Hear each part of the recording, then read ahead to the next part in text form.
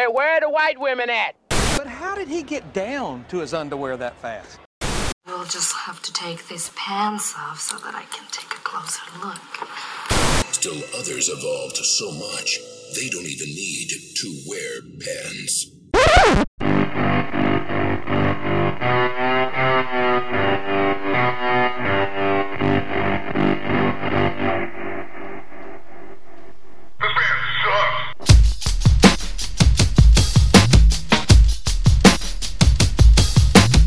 Cartoon Casual. Hello. How you doing? I'm all right. So sometimes we have music playing on the computer. The computer. In the background, but now... Sound like a robot. The computer. Right. But now we were watching... what happened was we were watching... Old SpaceX. Muskie was announcing who the person is that's going to be on the BFR. Yeah. And the BFS. The big Falcon rocket, which I'm fairly certain that's not what it is, but whatever. That's going to the moon. Yeah. Not going to land. They're going to orbit. Probably a billionaire Japanese guy. Yeah, billionaire Japanese guy. Art collector. Akira Kurosawa. No, that's not his name. That's not. Director. That's not. I can't remember. I already fucking forgot the guy's name. I feel like a dick now. But anyway. Yeah. They announced that. So we were watching on YouTube, and then it just clicked over. Well, it's some news. It was a news thing. It was some froggy news network. It was like a Frenchy. Froggy. It wasn't. It was actually French-Canadian. Shout out to Jasmine. I wonder where... She's going to be like, fuck you. Did we talk about where the frog came from? Not where the frog came from. I remember my grandfather calling French, he would call French men frogs. And I don't know where it comes from, but I know it is something. It's like a World War II thing. I don't think it's derogatory. Someone knows. Because he would call it froggy. It's like that's kind of some of that. My grandma would make something that was like a rich butter sauce, and he would just call it, some froggy cuisine we got tonight, don't we, Catherine? Would it be like someone calling someone a Yank or a Yankee? That's not necessarily derogatory if you're No, it depends on the context. It's like, this is my friend, and he's a Jew. Or... that's not derogatory, but I was like, you fucking Jew. Right. That's derogatory. You fucking Yank. Yes, it is. Turns out it's anti-Semitic. Oh. Yeah, if it depends on the context. Like there's certain words that you can say, it doesn't matter what the context is, that they're bad. Anti-semantic. It's not. I wish we were anti-semantic. This shit would be way more interesting. It would be. So anyway, so it clicked over. Came on. Yeah, I saw a thumbnail up there, and I was like, "What the hell is that?" So I played it, and now, here it is. And now we're listening to it. Do you know what song it's? Who wrote this? I don't know if she wrote it, but I know Bonnie Raitt made it popular in the 70s. That's the song that everybody. That's the version everybody probably is familiar with. That's probably that, or the big British girl. That's got the awesome voice.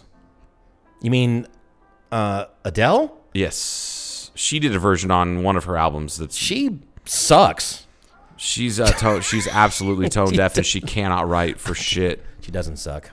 She doesn't suck at all. She's actually tremendous. She's not. What? Lesbian? I don't know. I don't think so. Okay. She had a baby with a guy. It doesn't mean you're not a lesbian. No, I mean that she's with, like, she had an old-fashioned way, and she likes him. Yeah, there was no egg beater and a turkey baster involved. Like it was, I think it was just actual P into V. Okay, and then there was a baby, and they're still together, and they have a baby. And now her music sucks. Tab A in slot C, fold at B.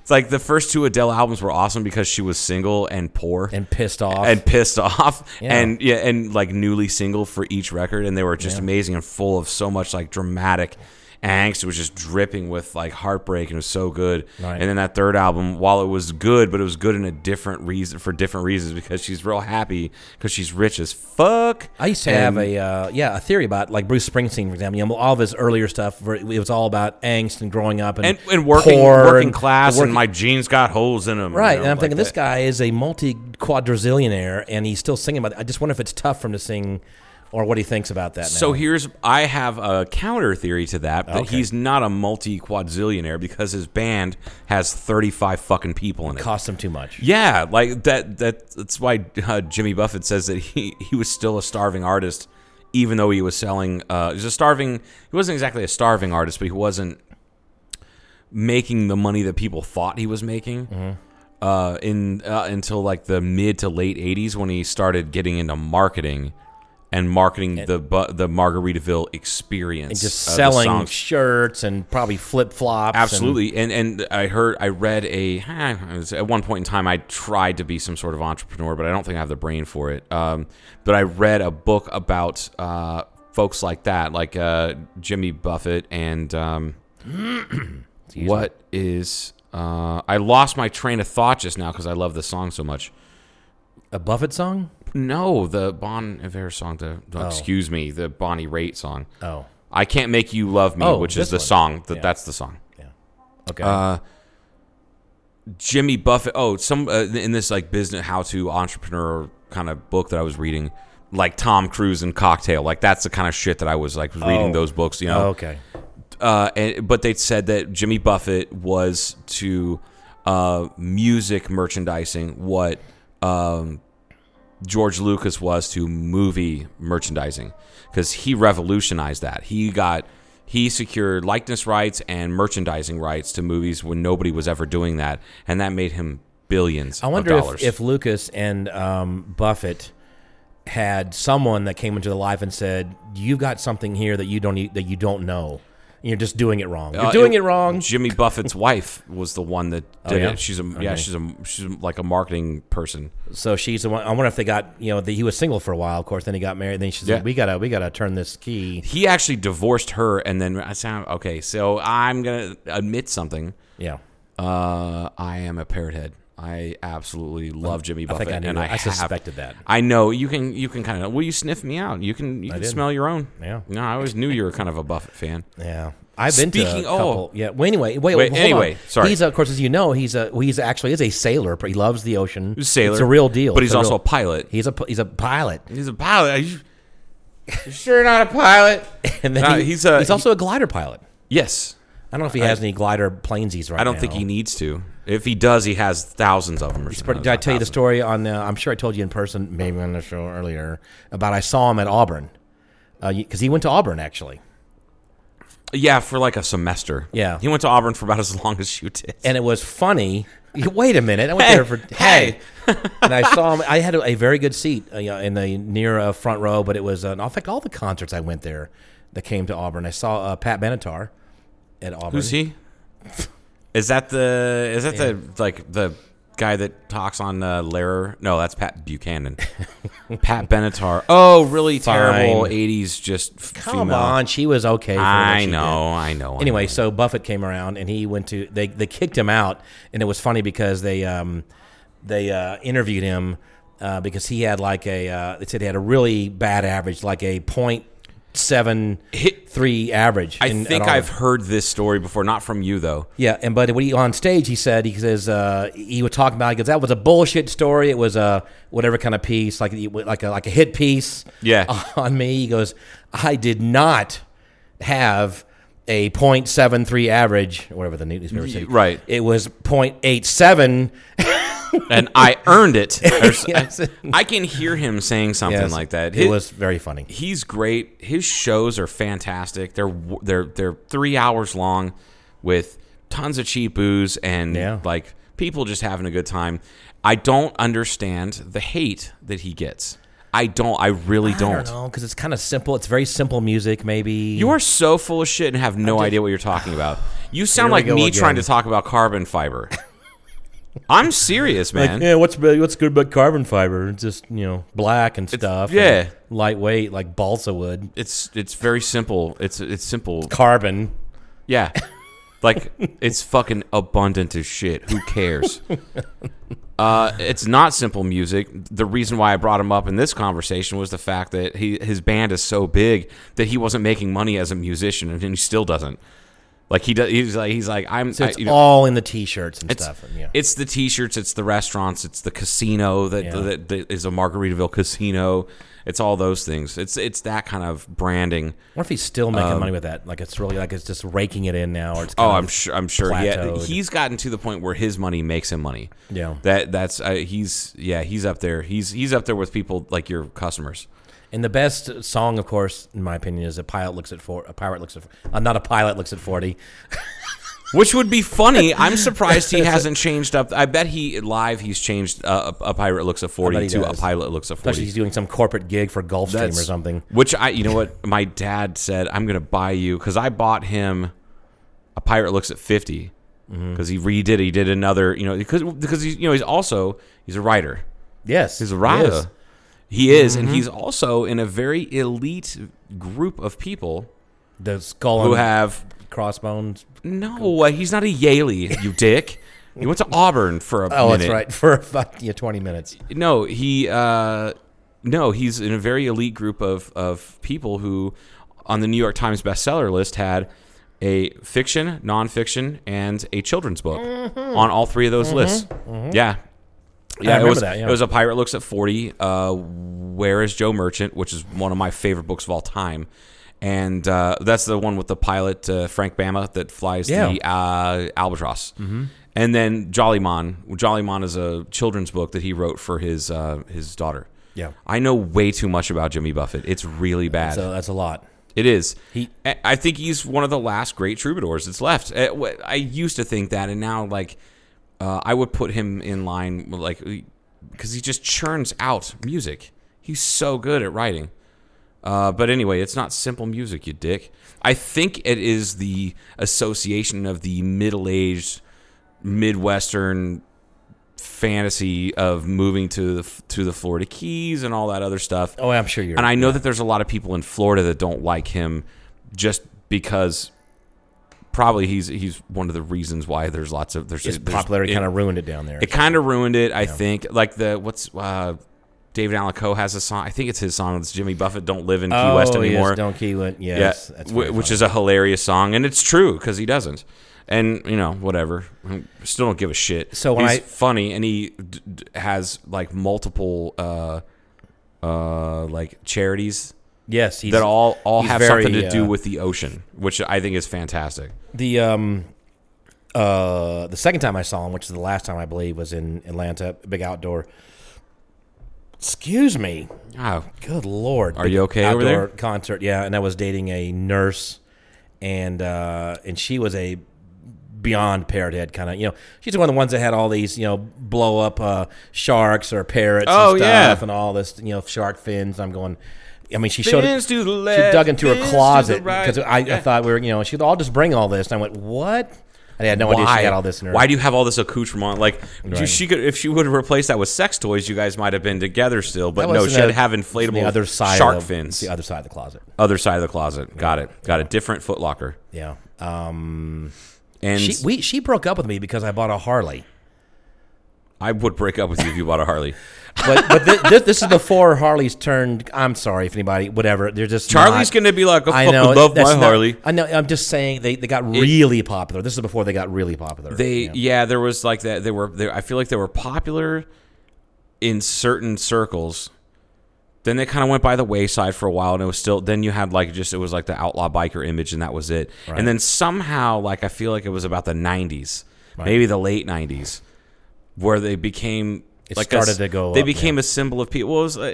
It's unfortunate that there's people out there that have these bikes and then they trailer them somewhere because they don't want to get them dirty. Right. They don't want to do this. It's a different deal. Break it down. But I grew up around bikers. None of those guys would ever in a million years think about trailering their bike to a on a ride or to a. What the hell is it? What would you call the bike? A bike run, a biker run. Thank you. There's a whole reason that you call it a biker run is because you're supposed to fucking run your bike to it, not in the bed of a truck or something like that. Well, we ended up selling, motorcycle trailers, and a lot of our customers were. I was younger than them. They were in their 50s. Now I am, and we were in our 30s. We were doing this late 30s, and they basically admitted shamefully. They said we can't do this anymore. We can't ride this long anymore. Yeah. It freaking hurts. Like, big pussy. But I mean, we're talking about health issues and stuff. No, I totally back get problems it. Like, and just. I didn't. I had never really. I still have only been on one long ride, and because I used to ride all the time. I still have carry an endorsement, but like, I went on that one ride in Mexico that was like about 200 miles, maybe 200 miles there and back, from the border and back, right. Or from the border to like where the Colorado used to go into the ocean and back, right? And we maybe rode 200 miles, and I was beat to shit for about a week. And that's not even that long of a ride. It's not that long of a ride. Yeah. It was on mostly dirt roads, and the paved roads. The paved roads down in that area of Mexico, I was praying for dirt roads, but still. I don't think and I get it. You have to be in some sort of shape, or you have to ride enough to where your muscles are. Was it a soft tail or was it a hard tail? Do you know? Oh, it was soft. Well, Okay. these weren't Harleys. These were okay. Chinese enduros. Like they were just kind of we rented bikes from some shady fucking guy who gave us. Remember, I told you gave me and my friend John each a revolver. Oh, yes. To take. He's like, please bring my bikes back. And here's a gun. Here's guns to protect you. I'm like carrying a gun in Mexico. I'm an American carrying a gun in Mexico. That's a good idea. They'll go to a Mexican prison, which is, from what I understand, slightly better than a Turkish prison. And is that a probably physically assault you or not a pound you in the ass, kind of prison? I think it was more like one of those cut your fingers off, kind of like prison. shank you in the gut and then rape the wound. Yeah, like that's how badass those prisons are, because they're full of a bunch of really bad people, and then you don't want to do pudgy white people like me. I would have been the beginning of Shawshank Redemption where they have I'm not even supposed to be here, like the fish, that fresh fish, like that guy. Yes, who ends up getting beaten to death in the third scene. Yep. In Shawshank. That would have been me.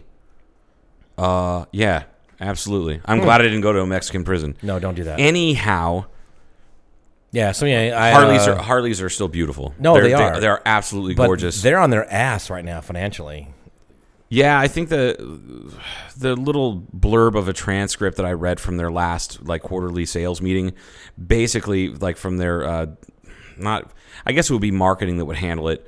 They're that handle demographic research, and they said basically people under a certain age are not buying new ones for the most part. Not a lot of them are buying it, and people over a certain age already have one.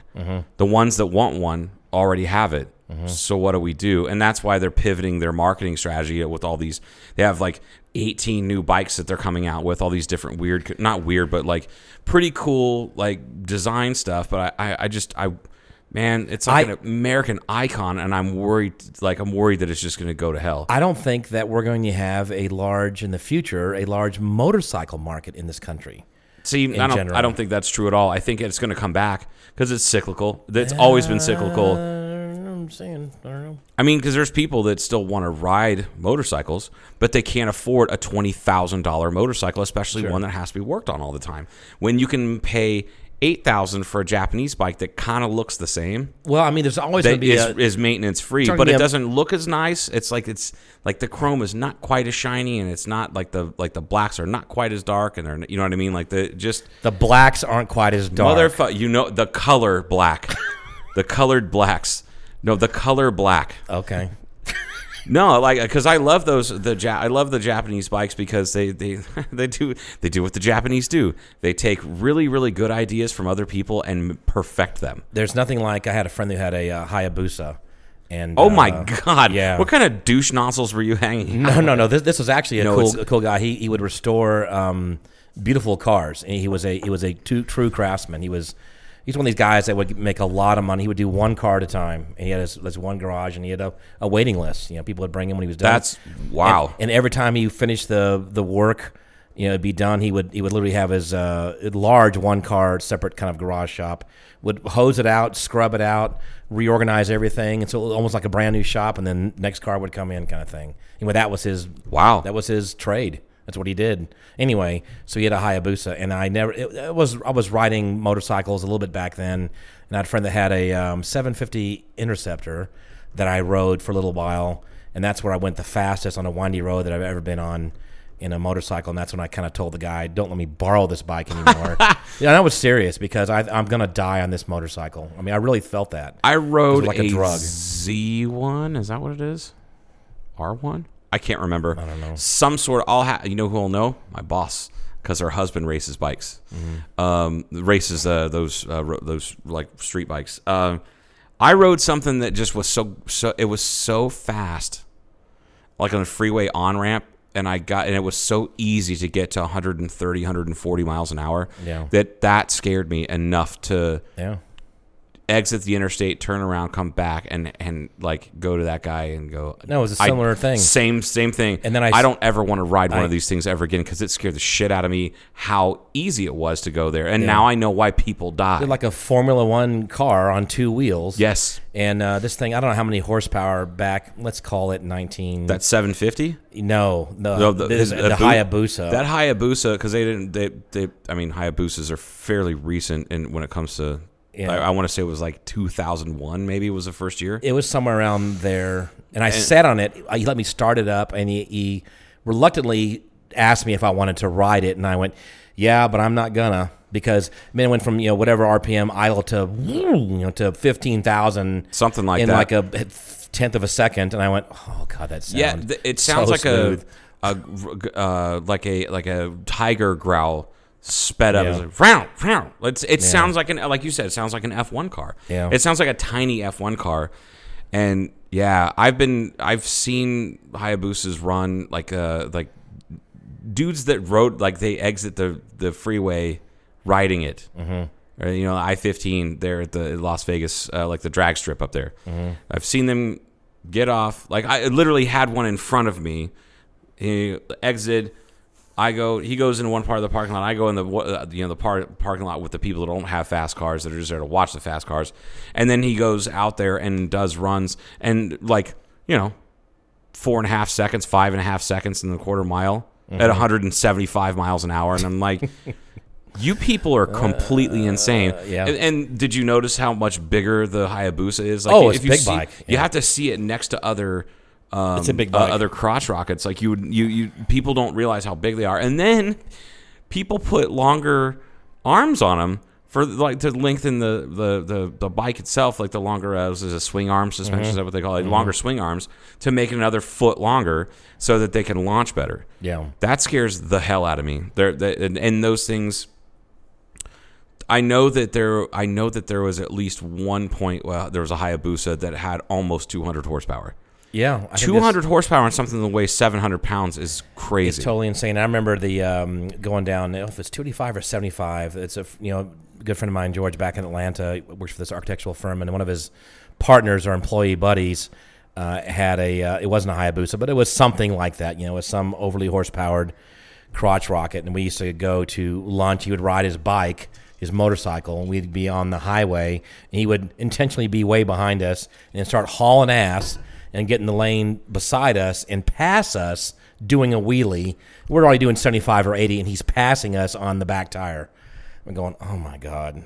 That right there, the ease of being able to do that is what scares me away from those things. So I would never, ever own one. What I would like is, I'll tell you what, I never actually sat on a big, heavy Harley before until Charlie got his, like a year and a half, 2 years ago, maybe, whatever, and let me sit on it. I'm like, okay, this is comfortable. It felt like sitting on a couch that would get me to a bar. I had a 98 Fat Boy. That's what I bought in 98. So that's what that was, 98 Fat Boy. Yep. She broke up with you because you got a Harley? Was she an ER nurse? Yes, that's exactly what it was. Wah, wah. Yeah, she was. My grandmother was an ER nurse, and she told me when I was a kid, I said, I want to get a motorcycle. And she said, if you get a motorcycle, and she's like, you can't get a motorcycle while I'm alive. If you get a motorcycle after I die, I will haunt you. And my grandmother told me that when I was like 12. She knew that we had it on order, because this is back when you had to order them and wait. And you couldn't just go to a dealership and buy them? Nope. There was a time period that they were so popular, and they hardly couldn't keep up with the demand. Wow. And those are all the people that have them now and aren't getting rid of them. Exactly. And now, buying new ones. Or there was maybe I wanted a certain color with a certain type of pipe, and I wanted it factory. I didn't want to do aftermarket. I wanted it all from the whatever, and it took a little while to get. And, you wanted them to Gainsey it up. Right, kind of. But you wanted Harley to do it. Yes. I didn't want to screw with it, and ended up wearing my kilt with it, driving to a St. Patrick's or a Scottish festival with it. It was Can you find a video? I don't know. Or a picture? I did pull. I was a very popular guy when I pulled up at this because there was a radio Was your station. ass hanging out? No, you can do it. We have to tuck the kilt underneath your thighs in the front. You can get away with it, and it still flaps. You can see a lot of your outer thigh. So your part of your butt is kind of showing when the thing is flapping around. But I had my motorcycle boots on that you see me wear my kilt with, and that's what I wore to a couple of Irish events. Amazing. And anyway, there was some big event where the local big Atlanta radio station was there, and I pulled up, and they saw me, and that was it for them. They just had to interview me and talk to me about this whole thing and whatever. I don't know. I love it. Seeking attention. Yeah, that was that. Yeah, whatever. Absolutely. Jesus. Yeah, I've kind of gotten over that. You might as well be a cutter. I've So terrible. gotten over that now. Oh, good. I'm glad. Hey, let's take a break. Now? Yeah. Or you want to wait a few more seconds? Now. Okay.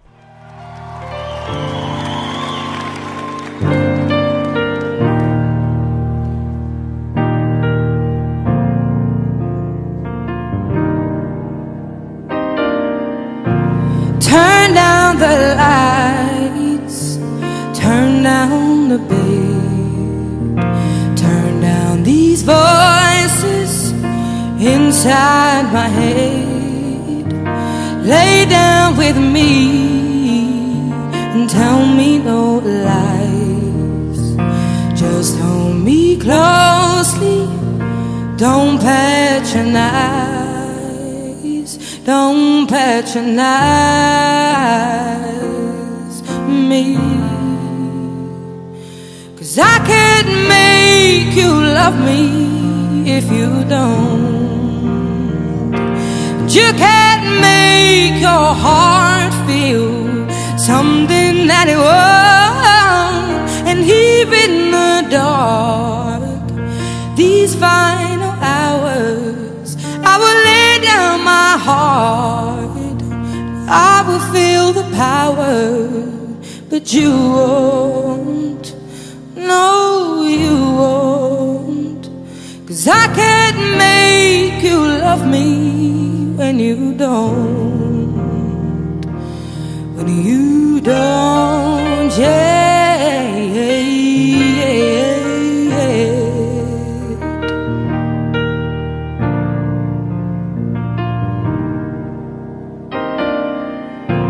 I close my eyes, 'cause then I don't see the love you don't feel when you're home with me. Morning will come and I'll do what's right. Just give me till then to give up this fight, and I will give up this fight.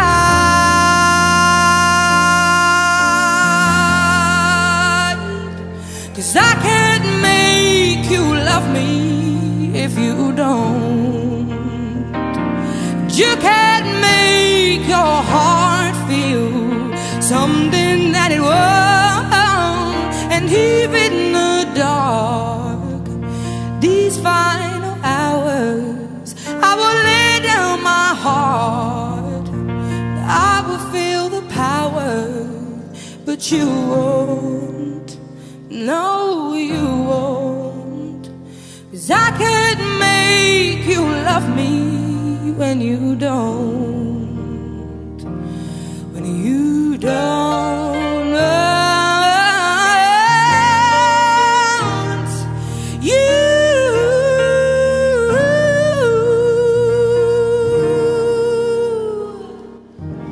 when you don't, yeah.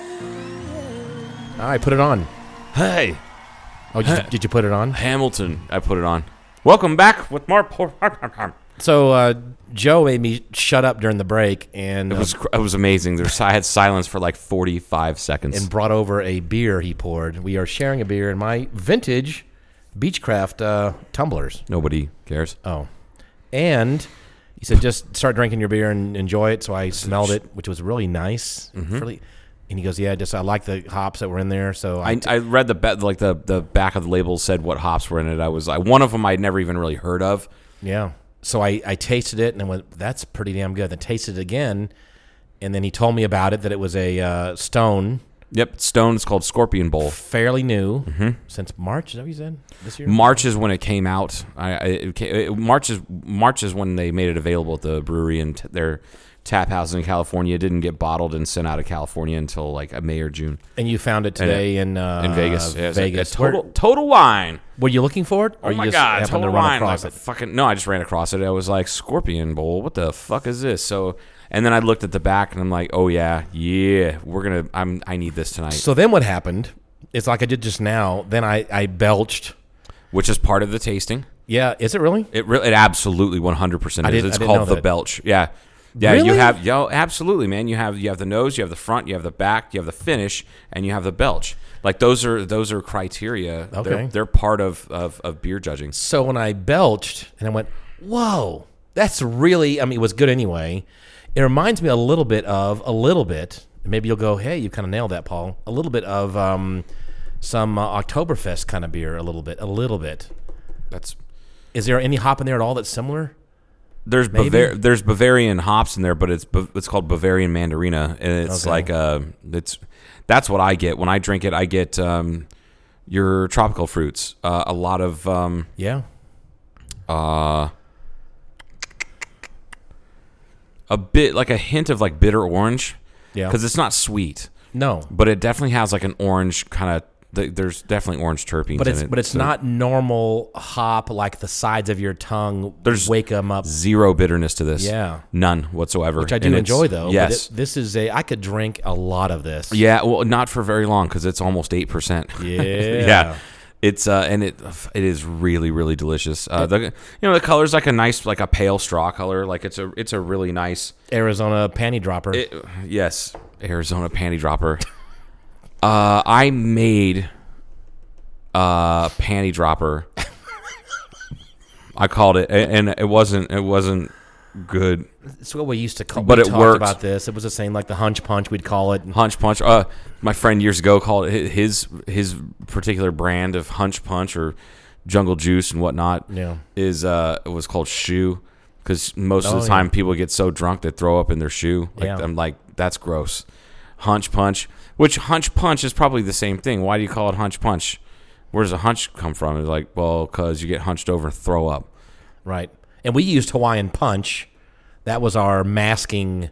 The secret ingredient in Hawaiian. I'm not sure what it is. Yeah. It masks all alcohol. It does. It absolutely does.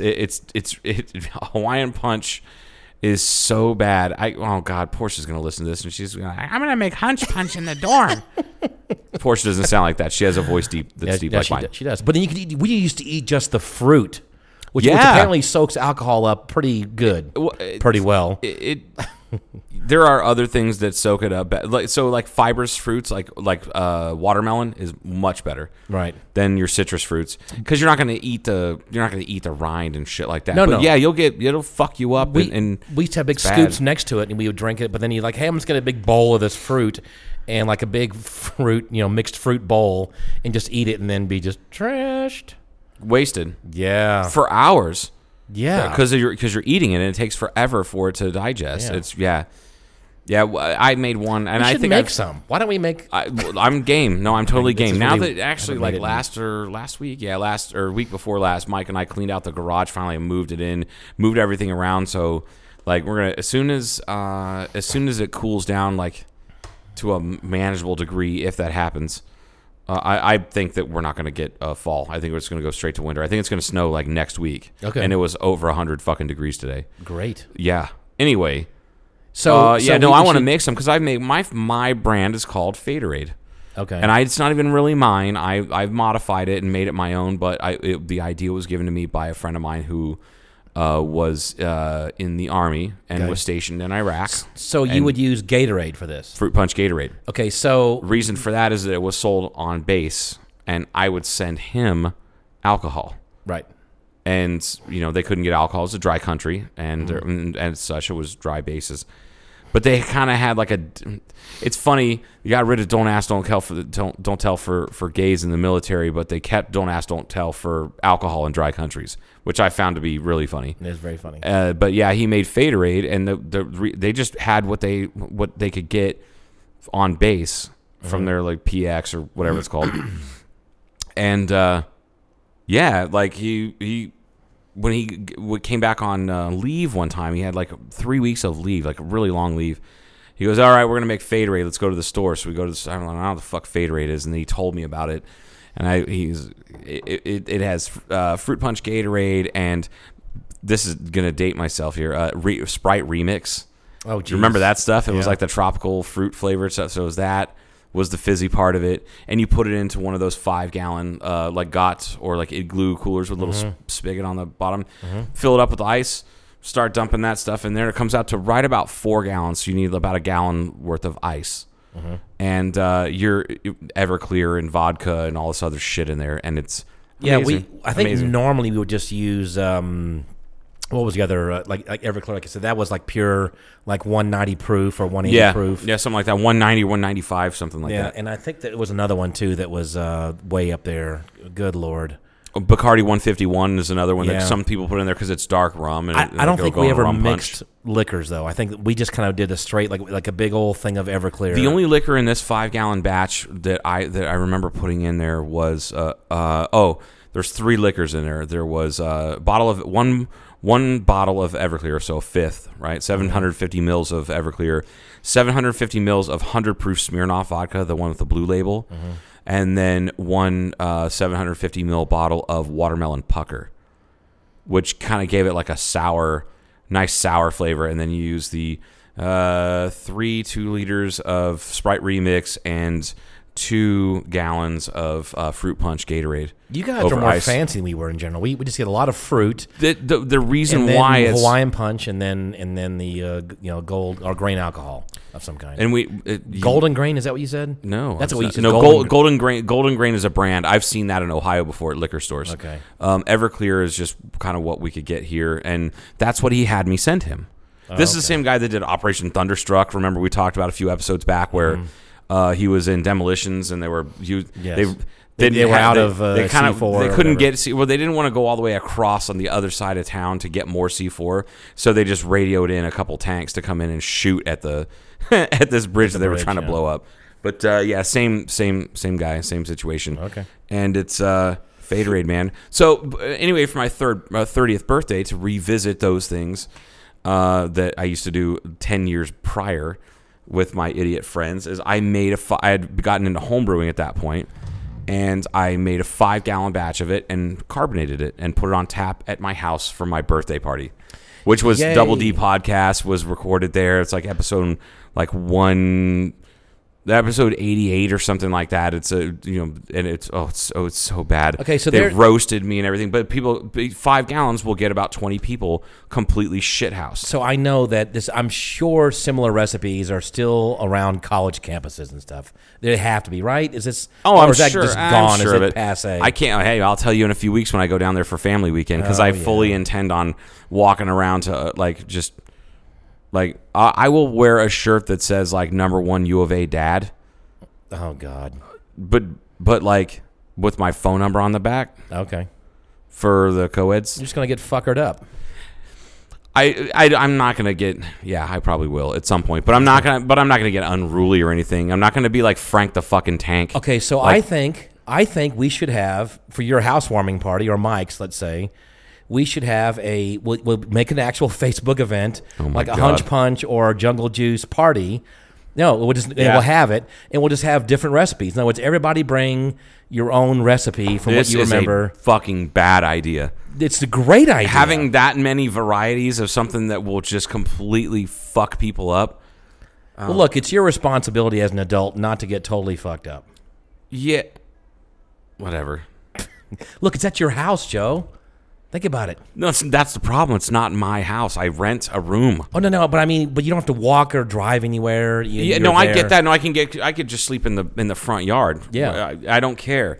No, that's not what I worry. I worry about other people that haven't drank that stuff in a long time. Yeah, drinking that stuff to excess. So because of what my experience at my 30th birthday of people drinking it and vomiting everywhere. Okay, so you'd have to be responsible when you do it, and you require. Okay, here's the line for the Hunch Punches over here, but first you have to go through this line and get a hamburger. You have to get some protein, and then you get a drink. Get your filler here before you get your liquor. Yeah. So this is a bad. You're saying this is a bad idea. It's not okay. It's not a bad idea. So here's the thing. It's kind of a funny idea. Let me. I like the idea of having like a. You're talking like having a beer tasting, but jungle juice. This is so varieties. stupid. Look how old I am. I'm thinking about this. I think it's amazing. What I think we really should do is do it at your hangar.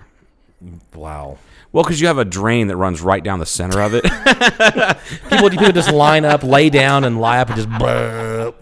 Yeah. In fact, just take the grate out. You don't want to strain out any of the chunks. No. Anyway. Oh boy. Yeah, I like the idea. I like where you're coming up with this. What we should do maybe is just have a series of parties, and fall parties in the fall. Each person should bring their own brand, so to speak, of punch. Which I'm okay with, because I'll tell you, Lisa Roosh probably has about 40 fucking recipes, because she always likes to bring over drinks. But if it's at the hangar, and then it can't be a huge event. It's got to be kind of a private party. Didn't you get rid of the airport authority? Yeah, but that's aren't you the big swinging dick of the the Kingman Airport now? It's not really over yet. Yes, it is. It's over. Stop. Just stop. It's like you have to have something to fight for. That's not true. I can't wait for you to chill out. Really? I'm just like fucking checking my watch every day. Wasn't I a little bit chill when I first met you? A little bit? Yeah. Oh, yeah. No, you definitely. Okay. Yeah. You're a little steamed up, but you had some chill. God, yeah. I told you I met with Jill Gernetsky. Jilly G. Yeah, we're having. Nobody's JG, ever called her that. JG. We were hanging out, talking after a meeting with something. Blah blah blah. Just she and I. Outside, you guys had a moment in the dark, sitting down. She said, "You've changed since this whole fight started.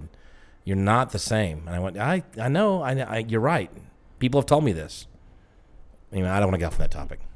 But thank you for broaching it. Well, no, I did. Really but it's like so I realize it. It's the things that we think about ourselves, and then somebody else points it out, and you're like, okay, that confirms the right. Yeah. So I do honestly believe, and I'm not just saying this, and people don't believe me. I'm not just saying this. I'm not. Is that when I really know that it's over, and then this downtown project is done, and then we could talk about the artist coming in town and doing a podcast with him too. By the way, we talked about that. Mm-hmm. Hopefully that'll happen. Anyway, and then this Airfest, which is coming up. We might want to have Tim on the show and do a podcast with him, and he can talk about Tim Gerlach. Yeah, maybe Mr. Biplane guy. Yeah, maybe the third Wright brother. Think about it. We can have the artist on, and then Tim could be on. Would he be mad if I called him the Red Baron? No, even though he flies a French biplane, and he looks like Mr. Geppetto. He does look like Geppetto. Jesus Christ, and he owns it. He thinks it's funny as hell. He would totally wear the glasses and the vest. He would. Which is basically all he'd need. It's all he would need. He's just a walking Geppetto. Hey, Pinocchio! Like he has to do a really like just shameful Italian impersonation. Yeah. Like it's like just it was he's like, it's a best spicy meatball. Like just terrible. Right. So by the way, we're watching. We still have the indie playlist playing up there, and I'm telling you, if you leave that up there, you're going to discover some really good music, and you might cry. I know. No, this is like, why are we watching this? Do you see that album that's up there right now? Yes. Bon Iver, For Emma, Forever Ago. Yes, that is a phenomenal album. It's his first album, and that's the guy that was playing "I Can't Make You Love Me." Like that he was playing that song, and that album is written. It's fucking sad. Like there's a few albums out there that I just Great, know. Joe. I know the music to kill yourself by. Great. Remember, Paul, down the road, not across the street. Okay, don't be a cry for help. Oh my God, Jesus Christ. Hey, we have a comment. Always. So, I am wrong in stating about, hey, we're going to have this and have that, because now that I'm thinking of the episodes that are coming up, right, and then there's another week, and then the artists will be here, and then the Airfest, my comment is moot. Because this episode that we're doing now is probably going to be out like several weeks from now. Maybe. I don't know. I haven't decided yet. So it's the up artist, to me. I know. So the artist will have come The artist. out. What is his name? Kirk Cease. Yes. Kirk Cease. So when I think of someone who does murals, Yeah. I have a certain stereotype vision in my head. Good for you. Completely wrong. I looked at his website and Kirk. The picture of his family, it's such a good-looking family. Yes. With his wife and his 2.5 kids. I'm telling you, man, I looked at that picture, I'm like, that can't be real. That looks like a stock picture that you get when you buy a frame. Yeah. Because but I looked at his work, man. The dude does great work. he's Some very really talented. cool stuff. Yeah. And has worked on some neat projects that are not murals, because he did set design. Set design, some corporate stuff. Yeah. It's pretty neat. Obviously, to do corporate stuff, too, it's not the same kind of work that he's going to be doing here, but you got to do it right, and they charge a fair bit of money, and the corporation's got to be happy with it. You know, it's not absolutely. Not like, oh, it's sloppy, that's good enough. No, they're going to be picky with their logos and things like that. Well, I can't wait till he gets done with this mural, because it's... neither can I. I spent minutes of hard work helping paint the primer on the side of that building. Minutes. Yeah. I don't even know that I worked on it for a full hour, but I was glad that I was able to work on it, because any help it helps. Absolutely. I did like 20 square feet maybe, but anyway. Yeah. You ass. Ass. This album, I'm gonna finish this thought, goddammit, because it's brilliant. Go ahead, work because on the it. guy started writing. The guy was in a couple different bands. Like he was in Mountain Ghost. The Lumineers are up next. This is the fourth time they've been up here. You're just not paying attention Well, because you can't you're see facing the freaking. I'm not facing the monitor. Calm down. Okay, thank Always you. bleeding off steam. Sorry, thank you. Just bleed less. Okay. Don't shut the valve. Just Bleed like less. just narrow the tolerances. Only a little bit. women bleed. Who sang that song? Kiss. Oh. Yeah, they I did. fucking hate Kiss so much. I'm telling you. Like, shout out to Chris Lay. Yeah, Doesn't he like Kiss? I think he does. He probably does, and he knows that I hate Kiss. Like Yeah. I don't. Whatever. Anyway, Yeah, all right. That album for Emma forever ago is this guy started. He was just writing songs. It was like George Harrison. Not on that level, but he was writing songs. He would bring it to the band. The band's like, yeah, we don't. It's too sappy. We don't want to play that. And so he would kind of put that aside and write another one. But so that album is him meeting songs about him meeting the girl, falling in love with the girl, getting together with the girl cheating on him, and then the girl dying. Is this a true album? It's a true album, absolutely. Jesus. And the girl, she ended up dying. He didn't kill her, which is good. Oh. But she died of some sort of an overdose. Like after they broke up, she went into some depression, and he ended up just put together this album. The band that he was in broke up. He moved back to Wisconsin, where his family was, out to like the family cabin, which is where he used to go and like he and his grandfather and his dad would stay in this cabin out on the family property. They would go hunting and shit when he was a kid, hunting, fishing, whatnot. So, dad's passed away, grandpa's long gone, so family still has a cabin. So he went in that cabin, and in 3 months, boom, cranked out that kind album. of a retreat by himself. Cranked out that album with a 4-track and like an old school tape 4-track, and you listen to it, and it just. I feel like if you had the tape that it was recorded on and squeezed it, fucking blood would come out. It's that good, and I love shit like that. So like I've sold you on it. I'm going to listen to this album now. Because it's like they're all love songs, but it's different kinds of love for each song, and it's fucking powerful. All right. It's kind of like oh god, I'm gonna fucking catch so much hell for this, but I don't even care. Maroon 5's first. Their first album is called Songs About Jane. Why are you catching hell for this? Because of Maroon 5. Oh, okay. I love Maroon 5, and I know. I put out so much judgmental bullshit about so many dumb fucking things that I shouldn't. that I'm gonna catch hell for Maroon 5 because that's what like basic white girls listen to. It's like, Yeah, oh my but- god, it's Adam Levine.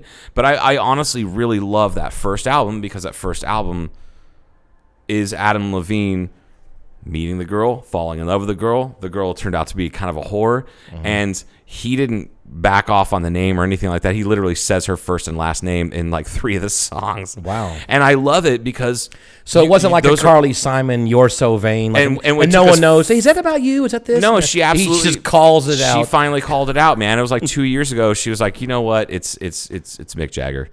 I think it was Mick Jagger. I just remember she was asked it point blank, and she goes, I'm tired of like I don't dodging even- this question. I didn't know. I thought it was someone else. Maybe. Oh no, it was David Geffen. That's who it was. Okay. Yeah, it was David Geffen from Are you Geffen sure? Records. I'm positive. Okay. I'm positive. Anyway, but that's the opposite of this one. He called her. He name straight first up and called her last. out. He's like, "Fuck you." Can you do that? I mean, he did that, but I mean, He did. I mean, everything like, in there. Everything in there's true. Is it like so? It's not libelous. no, because like it. I'm it just- wasn't. I'm just asking Well, if because it it's wasn't. It wasn't lying, Okay. and it wasn't false information. It was true. Plus, it's also artistic interpretation. That's true. It's not like he had an album, like a whole album, or like one whole song of going, well, you did this and you did that and you did that. It's art, so it's really not. I don't know. It's not gonna. Anyway, Maroon 5. I love Maroon 5. Whatever. It's white boy funk, like average white band. I don't. Yeah, I mean, I like they're fucking amazing. they are, Yeah. and they call themselves their name. And this band up here, one of my favorite bands of all time, Arcade Fire. Are we gonna ever go to South by Southwest, or is it like? Is it over? I've Is it already like- been there, but Really? Yeah. When? 2006. Did you ever tell me this before? Yeah. Oh. Yeah. It was, and that was back when it was kind of more. It was more music and a little bit of video production stuff, and now a it's little kind bit of podcasting. But no, Now it's kind of podcasting was- everything. Like It is, and tech, it's tech stuff. It's exactly. everything. But the emphasis was more on music then, and it was easier to get around because you probably had half as many people. You still had 100,000 people descend upon Austin, but it's not 300,000 or 400,000 or Yeah. 500,000, and it wasn't an industry showcase like it is now. It was more like people who all like the same thing getting together and experiencing the same thing. It's kind of like Burning Man. What's So- happened to Burning Man in a way? Yeah, I mean Kinda. the corporatization of it, but at the very least, it still was always it still was a showcase because you had record execs walking around. You had walking around. Jesus Christ, why did I just space out on the name of what we were just talking about? South by Southwest. South by Southwest. God damn. It's one beer. Yeah, right. Not even. I'm not even done with the one. It was always kind of an industry showcase for bands. Like bands would, I mean, they had never sold a single record, but they had been practicing, and they had a solid 8 or 9 songs, and they sat on a street corner and played them. Got discovered. Mumford and Sons was one of the last ones. You remember, those guys? Yes. That's how they got discovered, was South by Southwest 2009. And you can find their video on YouTube from there. And they are so tight. They sound like they're on the album, but they're there's a playing lot like a of- fucking street A corner. lot of groups. Well, I don't know. Well, they were bigger, but like Lumineers, I believe that's where they were kind of Absolutely. semi-discovered and that kind of stuff. But then you also have cool shit like unannounced superstars yes. playing. Like They just show up and do. They might just start playing in the street. or and do that's something. one. Clapton did that a long time ago. That was like maybe 2011 or 12. Yeah. I remember seeing a YouTube video. And people just walked by this dude who was wearing a old dusty cowboy hat and like So now people are looking Boots out and for that stuff. stuff. They're kind of looking Yeah. out. Like, that guy's wearing a little too much clothing right now. yeah, like See what the what's going fuck? on. And then it's like playing. He's got his guitar hooked into an amp, and he's playing on a street corner. That's the video. You can find it. I don't even remember what he was playing. That's pretty badass. It is badass. But what's even more badass is that same year is him and Steve Winwood got together and played a whole bunch of shows, like not a bunch of shows, but a bunch of songs at one of the smaller clubs, like music venues in Austin. Mm-hmm. And I'm like, I would shit a brick out of my ass onto the ground if Steve Winwood and Eric Clapton came in and started playing. Yeah, you were just like hanging out. I would feel bad if my dad wasn't with me because he's a huge fan of both of those guys. Because my dad said Steve Winwood is to pianos what Eric Clapton is to guitars. But you know what you have to do at those moments too? What you have to do is not go for your phone. Or if you do, take one picture maybe and put it away. That's it. And enjoy the moment. Yeah. Because you're not going to really be able to enjoy the moment if you're, I've got to get this on, I got to post this or I got to show my friends. Fuck it. Just enjoy the moment. Just enjoy the moment and don't let it go. Yeah, no, that's true. If you remember Roger Waters, when we went to see Roger Waters, we had that kind of like a pre-concert pep talk of what we are and are not going to be doing. We're not going to be part of the problem of holding up phones and having to look around someone's bright screen to see the show. I took two videos just because in the middle of that concert, during that concert, my brother and sister-in-law were seeing Tom Petty. Come on. And so he sent me that, and he sent me a picture in the middle of what the fuck? Oh, okay. Two can play at that game, and it was like the guitar solo from Comfortably Numb. I'm like, we're going to do like 15 seconds, and I sent it to him, and I just got back, fuck you, because I one-upped him. He's like, Tom Petty, I see your Tom Petty, and I raise your Roger Waters. There were a lot of people, if you recall, that were apparently didn't really know, how could they not know this, that Roger Waters was kind of political. And not real, let's say, happy with Donald Trump. Audible gasps when they showed pictures of Donald Trump. People were walking out of concerts of his. Yeah, how could you not know this about Roger Waters? He couldn't even half sell the venue in Columbus because that area is so red. Yeah, like because Columbus, I think, was maybe 3 or 4 weeks after we saw him. And we saw him like 2 or 3 weeks into the tour. Mm-hmm. So that once they found out, like 6 weeks of that tour, they're like, oh, this guy's really political and he really doesn't like Donald Trump. They obviously never really listened to his music or paid attention to some of the Pink Floyd lyrics even later on. Man, but you have to remember how we talked about Pink Floyd doesn't do drugs and make music. They make music and people do drugs to their music. They talked about that. Yeah. So like to them, all their shit is super clear. Like there's not that much metaphor and conjecture. You don't have to like pull it out or extrapolate. It's in your fucking face, right? Mm-hmm. But people smoke tons of weed and drop acid and eat mushrooms and also all manner of other intoxicants and listen to Pink Floyd. And they're a drug band. Isn't that what they got called? Like, we're a drug band. I think it was Roger Waters that addressed that in an interview in the 70s. He said, we're the drug band. Psychedelic. And they were the first band. If you watch, I love watching documentaries about Pink Floyd, but they were early on really one of the first bands or the first band that said it's about the music, not about the personality. So I think in a number of early shows they did in the heart of London when they were small venues, they would even be kind of behind amplifiers or behind certain areas and not even be on stage. They weren't lit up. It was about the visuals. They had all this visual shit. They were the first ones to really get that going. And that's one of the reasons why when I begged my mom to take me to see Tool when I was 15 in 1996, and she went there, and after the show, she's like, those guys reminded me of Pink Floyd. The music is a lot heavier, but the musicianship and the fact that everybody was shrouded in darkness. Like there was no spotlights on anybody except every once in a while the singer for dramatic effect would go out and step into a spotlight and sing something and then go right back. Like not backstage, but they were definitely in shadow because there's big screens up and the visuals going on. It's not about me. It's about the music. It's about the music or whatever the jerk off line is that they're talking about. And it's kind of I get it. Sure. But also, like in that same vein, I've seen interviews with and talked to musicians that are like, this is stuff that I have inside of me. This is all about me. I have to get this out. Yeah. It's not about the fans. It's about me. Yeah. If the fans like it, that's awesome. If not, that's fine too. I'm still putting this out. Therapy like this show right here. Yeah. It's just blabbering on. I mean, when's it going to happen, Joe, that we sit down here? Because haven't you been to a restaurant before where you're sitting there talking with your friends or your daughter or whatever? You're sitting there and you're talking, and you look over at the, and you see someone doing that. I'm not even going to tell you what Joe's doing right now. No, you look over. I have these shorts have a metal tab in them. Uh-huh. That metal tab poked into me, and I thought I was going to bleed out just now.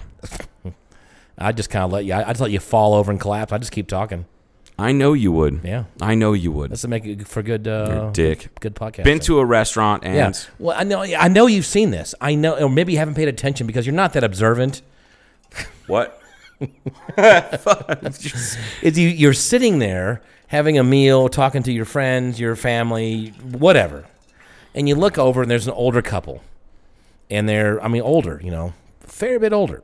And they're sitting looking at their food or the menu, and they're facing each other, and it's obvious they're a couple. Right. And they're not saying anything. They're not mad at each other. You can tell they're not angry at each other, but they're just, because they've run out of stuff. It's almost like, I got nothing else. I don't know what else to talk about. We've reached the end of whatever we're going to talk about. We're at the end of the internet. Like, where's the... Oh, man. Do you remember you have Yes. reached the end of the internet? Jesus. That's an old commercial. I remember when my dad first got his computer, and dial-up wasn't fast enough for him. This was like 2000, 2001. Was it fast enough for anybody? It wasn't fast enough for him. Yeah. So my friend Josh, I think it was, Josh convinced him to get DSL, which was in its infancy at the time, but it was still 10 times the speed of dial-up. So my dad dropped the $70 a month or whatever it was to get this DSL into the house, and he would go to work at like midnight, and I had to work. I didn't have to work an early shift. I worked like a 10 a.m. to 6 p.m. shift. So he would go to work at midnight. And I'd say, "Oh, I'll see you later, Dad." So like he'd get up and he would get on the internet, drink his coffee for like 2 hours, read the news, whatever he was looking at. And he would get off around, I don't know, 6:30, 7:30 in the morning, like pretty, he worked like 7 days a week, but it was like 6 hours a day. Okay. So then I would be getting up and getting ready to go to work at like say 8:15, 8:30, and my dad would still be up and on the internet, and then he would be on the internet all fucking day long on his day off. It was like on his one day off. And then finally that commercial started to come up, and I was like, "You have reached the end of the internet. You must now go back." And he goes, "Huh." And my dad, that was my dad. That is exactly what he did. Jesus, I hadn't thought about that in 15 years. Well, so what Anyway, I'm saying yeah, is, you are we approached- gonna when are we gonna sit down here? And No. you're gonna turn on the button, and we're just gonna look at each other. And go, well, if that happens, then we'll just pull out the book and pick. And remember, we've done that before. Yeah. We pointed at a word and just start talking about that. We should have a bunch of we should do it with a dart though. We should do it on the wall. What do you want to talk about? I don't know. Fuck it, bonk, and then just hit a word. Or we could do like phone a friend. Like, hey, listen, we're bored. What do you want? What do you want us to talk about? Yeah, that's a good And idea. we'll call random people. Call Kevin. Call Charlie. Hey, speaking of shows and that kind of thing and calling whatever, if you've seen the new, I've seen part of it. It's not bad. The new Norm Macdonald thing he has. I watched the first episode with David Spade. Yeah. I haven't watched any others. It's actually really funny, and I love.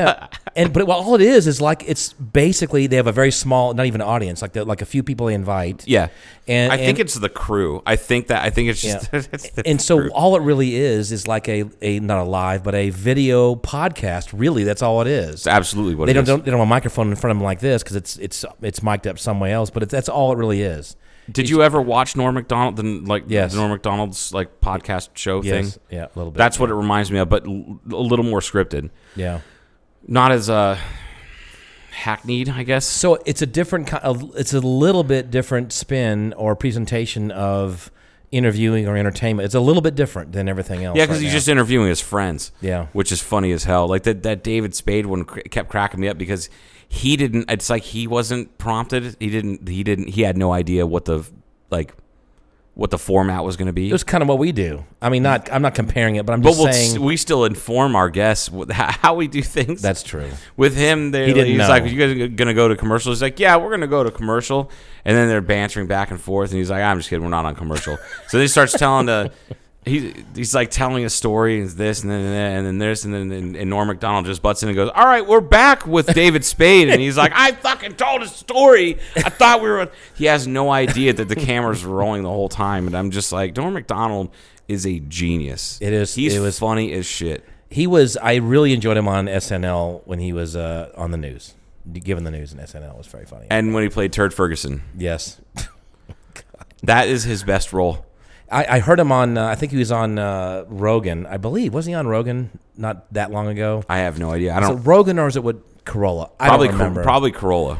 But he was admitted that basically he's lazy and couldn't do really anything else, and he was just gifted with this weird personality, and he just happened to hook up with being a comedian, and just he said he can do nothing else. He would starve if he could. He doesn't even have a driver's license. He doesn't drive. Really? Yeah, I believe so. I wonder what Corolla thought of that, because that dude drives. Complete opposite of Yes. that.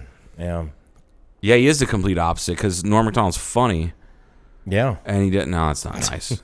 Adam can be funny. So here's my thing. So I just didn't like him for years because I kind of don't like the way he enunciates and whatnot. And then Yes. Charlie, Very nasally. he can. It's not even just the nasal. I can handle nasally. It's fine. Yeah. No, it's just everything about it. But Charlie convinced me. He goes, man, he's a smart guy. You really. And then he would tell me these things in conversation about Adam Carolla being a race car driver and having this and having that. And then he just got more and more interesting. So now I've been kind of listening to more of his stuff here and there. Well, I was kind of thinking about it too because he's got a lot of he owns Podcast One. That's his company, and he does a lot of his own podcasts. He does a number of them. Plus, he kind of owns other podcasts. He gets other people to do, and he under his umbrella, under the Adam Carolla umbrella, and he makes a lot of money. And but I'm wondering how long this life cycle is going to be. We talked about different formats of just podcasting. In other words, I think it's growing. I think it's getting bigger and bigger and bigger. Okay. Like the people do come and go though. There were a number of podcasts that I had a subscription to early on that they're just not doing them anymore. They've totally fallen off. I don't mean the big names we're talking about, but it was. Well, I don't know, different small science ones or design ones. Fucking Jesus, man. Sorry. Come on. Aviation ones. Some standards. Yes. And now I go, well, let me go check that out. And they go, well, they haven't done one in 4 years now or 3 years or something. So a lot of them are kind of, not a lot, but a lot of them do kind of fall away. I think it just, the wheat gets separated from the chaff, so to speak. Uh-huh. I guess. I don't know. That's an old grandpa saying. So there you go. But yet we can just still blather on. And just blah, blah, blah, blah, blah, blah. Oh, so you think it's still growing? You think it's still growing? I do think it's still growing. Yeah. I think that it is the long form interview is taking hold because people are learning more, and more people subscribe and are listening to long form interviews because there's not much you can explain in a small soundbite. Jordan Peterson talks about that. Brett Weinstein talked about that. All those guys in the, what do they call that? The dark web, intellectual dark web. Yes. Such a terrible term, but I love all those guys. I get it. I love all those guys for various reasons. I like actually Sam Harris and Joe Rogan, all those guys, and that was a big one that Sam Harris talked about on a couple episodes. I think was long form interviews give the person a chance to explain in detail what they think, what they know, and if that person is an expert in their field, we should listen to them rather than in a long form. Yes. Rather than on TV during the news, and it's like, let's go to Jordan Peterson, who's a clinical psychologist who 12 rules for life, and then he has 2 minutes to describe what took him 10 years to put into a book that's helping millions of people. I experienced this not too long ago with, I'm sure I heard of Jordan or heard him first probably on Rogan. It had to be Rogan or who else could it have been? Sam Harris? Could he have been on there? Yeah. Anyway, it was one of those several a year or two ago, whatever. Yep. Yeah, and well, I sent you a viral video like this guy is going to be on Joe Rogan. Right. Check these people. He's fighting for freedom of speech. He is Canadian, and it was a University of Toronto, and these people were trying to get him to. I don't know, the government. You guys can look it up. It's a complex issue, but the bottom line was. He said, "No, I'm not going to do that." He was a professor at some university, and I can't remember. Still what it is, yeah, professor of psychology, University of Toronto. Okay. And these ultra left wing kind of Looney Tunes were like, "You have to do this," and he's like, "I don't have to do anything. I am a free person of this world, and I don't have to do that." Yeah. Okay, you're telling me you're limiting my speech because you can't handle it? Right. Are you serious? Right. And he got what he kind of got in trouble with was he's like, how terrible it must be to be so weak that mere words can hurt you so deep. Right. Which is some old quote, some old proverb or some shit like that. Like it's sticks and stones. Exactly, sticks and stones and all that shit. And what he ended up doing when he destroyed that lady about a year ago on English TV. Yes, on BBC. Man, it was like a 30-minute interview, and it was just her being a total asshole to him, and not being a good journalist. She was being an angry, pseudo feminist. And he kind of owned her eventually on that. He did. He got her. He said, in order to think, one must risk being offensive. Period. It's one of my favorite phrases. I keep repeating it on this podcast. But anyway, he was the one that kind of summed it up and said these brief sound bites are why people are stupid. Yes, that's why that's why there's a president that calls things fake news, because he's kind of half right. Right. And I mean, but you can't. It's not all fake news. It's part of the 24-hour news cycle. You have these 30-second, 45-second, up to like maybe 2-minute piece. Right, and you can't learn anything in that period. I'm not going to take sides right now, but I'm not happy with our current president. Fine, whatever. But Obama went on a number of different shows and programs and did long interviews. He did one with Mark Maron. Mark Maron. Yeah, I don't think Trump has ever done anything like this at all.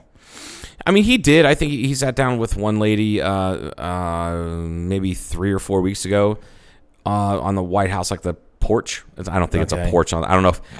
Does the White House have a porch? A patio? Yeah, I don't know. I think I saw a chimenea and like a gas grill. Fuck, I don't know.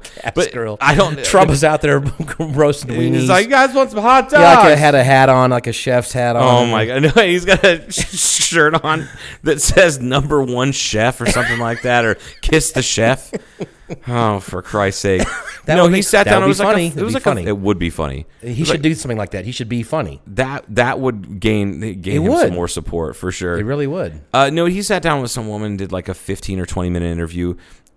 In the first year of his term, the first year of his term, he did like another 10 or 15-minute long interview. But the difference is he evades questions, and I feel like. Maybe, I don't know. I try my best not to shit on the guy too much because everybody's doing that, and I kind of want to separate myself. But I feel like maybe if he were a little bit better public speaker, it wouldn't be so bad. But wasn't it? And he's just not. He's just some people. It's like if Elon Musk was president. Jesus, can you imagine? It's like he's a brilliant dude. Get to the point. He sucks at he's speaking. Awful. Yeah, his elocution is terrible, and it's not because English isn't his first language, because it is. Yes. Yeah. Anyway, it's a hard time getting it out with clarity. But we're talking about Jordan Peterson. It was I was gonna say one more thing about him real quick, and it was God, I can't remember. I told you I heard him on Rogan or wherever it was. I will get my thought together in a second. But I thought, what was the deal? What was it gonna? Oh my God, I lost the thought about him and how like long form interview. And I thought, okay, this guy, you have to listen to him because he's really pretty fantastic and how he puts things together. And almost every word counts. And we've already said that in this show before, but there was something else I was going to say about him and Oh, I know what it was. Okay, yes, I experienced because when I first heard him, it was a long interview. Yeah, it was without interruption for minimum an hour and a half. Yeah, of just straight talking, no breaks. No breaks at all, minimum of that long. And so recently, I think I told you this. I said, oh my gosh, Jordan Peterson's on Fox News channel on something on a Sunday night or something like that. It was some show, whatever. I don't watch it on a regular basis, so I don't know what it was. But I watched it, and it was unwatchable because it was every 3 or 4 minutes they had to go to commercial break, and it was in a studio. And with the typical, you could tell the signs were up like applause signs, where he would get some important right on the cusp of saying something really critical, and oh yeah, thank you. We're going to talk when we come back. We're going to talk about Jordan Peterson is 4 things for successful marriage. It wasn't, but that's not what it was. Right. And everybody applaud, yay! And then they went to commercial. Back, I'm going, oh my God! And I can only imagine, like the look on his face was just like, this fucking sucks. Give me a podcast. Give me a microphone and Joe Rogan. We'll go 3 hours. Right. Which is what he does every time. Yes. But yeah, you're right. So that's why I think that podcasting, or at the very least, maybe not podcasting, but just long form interviews I will think become a new standard. It's gonna have to, because think about how long television's been. It's not been around that long, and they had to have sponsors, and it was heavy. It was big money for. Do you remember what it was like before? I don't remember. It was like in black and white, Joe. I just don't. It wasn't that. I'm not that old. But you guys had a color TV in the '60s. God damn, man! I was you grew up pretty well. I don't remember. I think if we had a second TV, it was a black and white TV somewhere. A second TV? Yeah. It's like the little kid in Back to the Future. Oh yeah. You guys have 2 TVs? You must be rich. He's like, yeah, no. And then his dad's like, nobody has 2 TVs. Right. That was 1955. But yes. Switched to 10 years later, and you guys like, oh yeah, you would have been 2. And now TVs are almost free. I mean, seriously, how much can you for a large TV that's not bad quality at Walmart? You can get a 4K TV from Walmart that's like a Vizio. Yeah. That's like, I was looking at them, 52 inches, 52 inches, $400. Yeah. Oh my God. I realize $400 is a lot of money to some people. It's like a month of rent or something like that. But like, that's so fucking cheap. I remember when the 4Ks came out. I remember when. But Tell me, Grandpa. Whatever. I remember going. No, not that. It was something else I was going to say. I'm not going to say it. But I remember there was a big deal in Atlanta when the first flat screen was plasma that came out, and I remember it was a big deal, and it was like a Saturday or Sunday, and a buddy of mine, Andrew Latham, he's an audiovisual friend of mine who told me to buy these speakers that I have and that kind of stuff. He goes, man, so-and-so's got the new plasma TV. Let's go check it out. It's some kind of medium to higher end. And there was a lot of people there. A lot of people showed up on a Saturday to go check this thing out, and it was about, I don't know, that big, 2 feet by something, but it was amazingly. There was like a 32-inch TV or something. It was like $12,000 or $15,000. Yep, I remember those, and it was incredible. There was like, oh my God, look at the quality. It was amazing. Do you remember watching MTV Cribs and all the rappers and basketball players always had? Yeah, you got to have the recessed flat screen, 55 inches, cost me $28,000. Right. And those they were all plasma back then, and plasma sucks now. It's high energy. You can't take them up at altitude. I mean, it's old technology. Yeah, right now. I don't think that. I mean, I don't even see plasma screens for sale on used places or anything like that. They didn't have a very long life too. No, they didn't. And they're hot. Yes. Like I have an older HD. Mine's only a 720p. Mine's a flat screen. But it's kind of old. Dude, okay, so that's an LCD. I bought that when I first moved here 10 years ago. Yeah, it's a 32-inch, and it's right. So I bought it because when I was building this hangar here, I didn't have my stuff moved. So I went to this Walmart here, and bought that thing. And it probably was way more than it was ever. You know what I mean? It was expensive, not expensive, but it's like a $700 TV, and it's right, and it's okay. It's about the size of your phone. And so upstairs, I've got that big Sony thing that I've got. Yeah, whatever that. A fucking monstrosity. Yeah, is what it is. And that was also you can get better quality than that now for half the price that I paid 7 years ago. You paid a lot more money than you should have for a Sony. Oh yeah, and so the point is this: that's an LED LCD, and that big TV burns like a third or a fourth the energy that this little thing does. That's what I was going to say before. Is the TV that I have in my room? It's a little.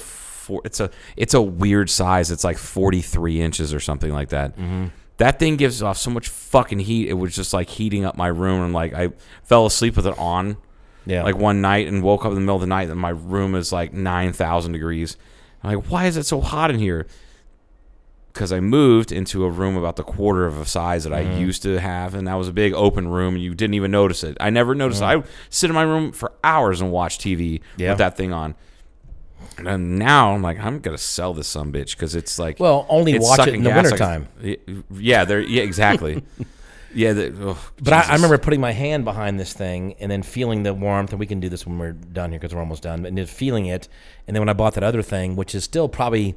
It's very efficient, but not what's efficiency now. No. But I remember you couldn't hardly feel the heat coming off of it at all compared to this thing. Are you seeing this weird-ass video? They're in Iceland. It's the same. That's where they filmed the Interstellar, like where interracial. Where Good Will Hunting is like trying to kill everybody. Right. And then fucking And she's throwing rocks. This little girl's Oh, throwing. she Throwing rocks. turned into a bird. No, fuck. That's a seagull. It's not a bird. It's a rat with wings. It turned into a. It's not a seagull. Oh, it's not a seagull. It's some kind of. We'll see what it is. Some kind of a raptor. Look at that. It looks like a. That's a raptor. It looks like a bald eagle, but like with French tips. Did you notice I that? I still like French tip fingernails. I like French tip fingernails. Honestly, I really just don't even care about fingernails. Like I do. As long as it doesn't cut into my special time with the lady. Here's what's going on with fingernails right now, Joe. Do you know this? You tell me. I know you work with mostly females, and you talk with them all the time. It's not true. So I know you have your finger on the pulse of fingernail trends. This may be dating me or going, that guy's just old. I do not like the pointy fingernails right now. They don't. I don't think like they do that anymore. Yes, they do. Do they really? Whoever they are, ouch. Did you get another scorpion? Probably so.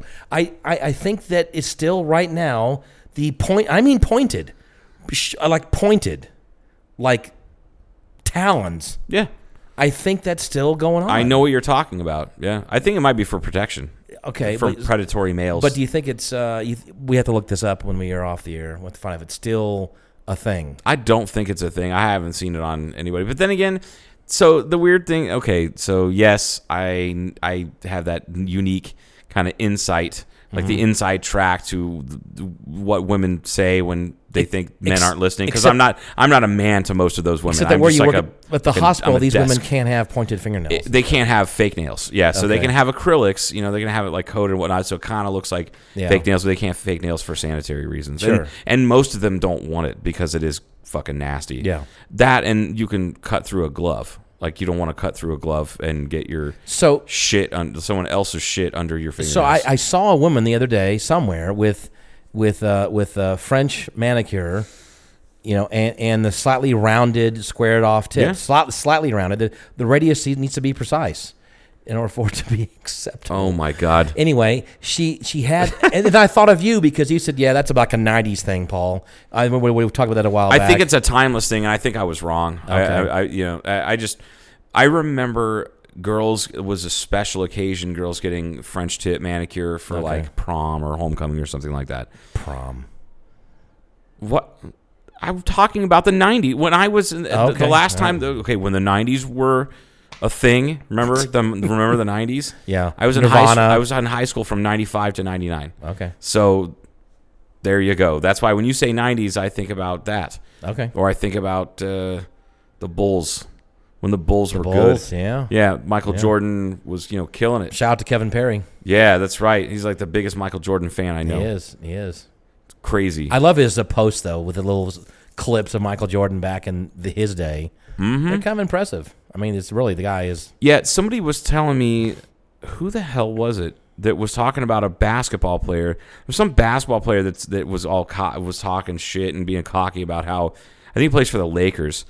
Because I don't follow pro. I'm just really bad at pro sports. I don't either, really. But they were talking about this guy he said he was so good he could beat the hell out of. He's like if I played 1-on-1 against Michael Jordan, I would smoke his ass.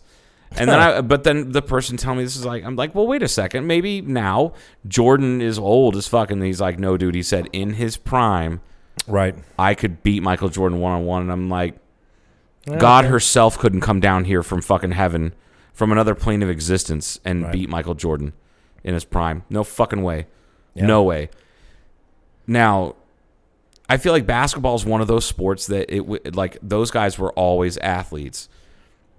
Now, somebody, there was a conversation had drunkenly, I'm sure, at the bar that I wasn't involved in, but I was listening because I don't know a lot about old sports and statistics and shit like that. But they were talking about how football players, Jim Thorpe, Jim Thorpe wouldn't make third string at a D2 school. Yeah.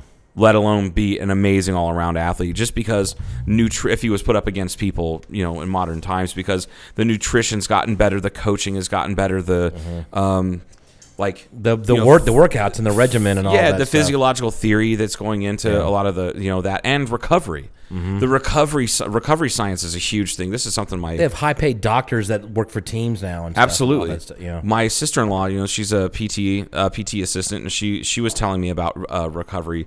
Sports medicine recovery will be the next big boom in sports medicine because they're finding all sorts of ways to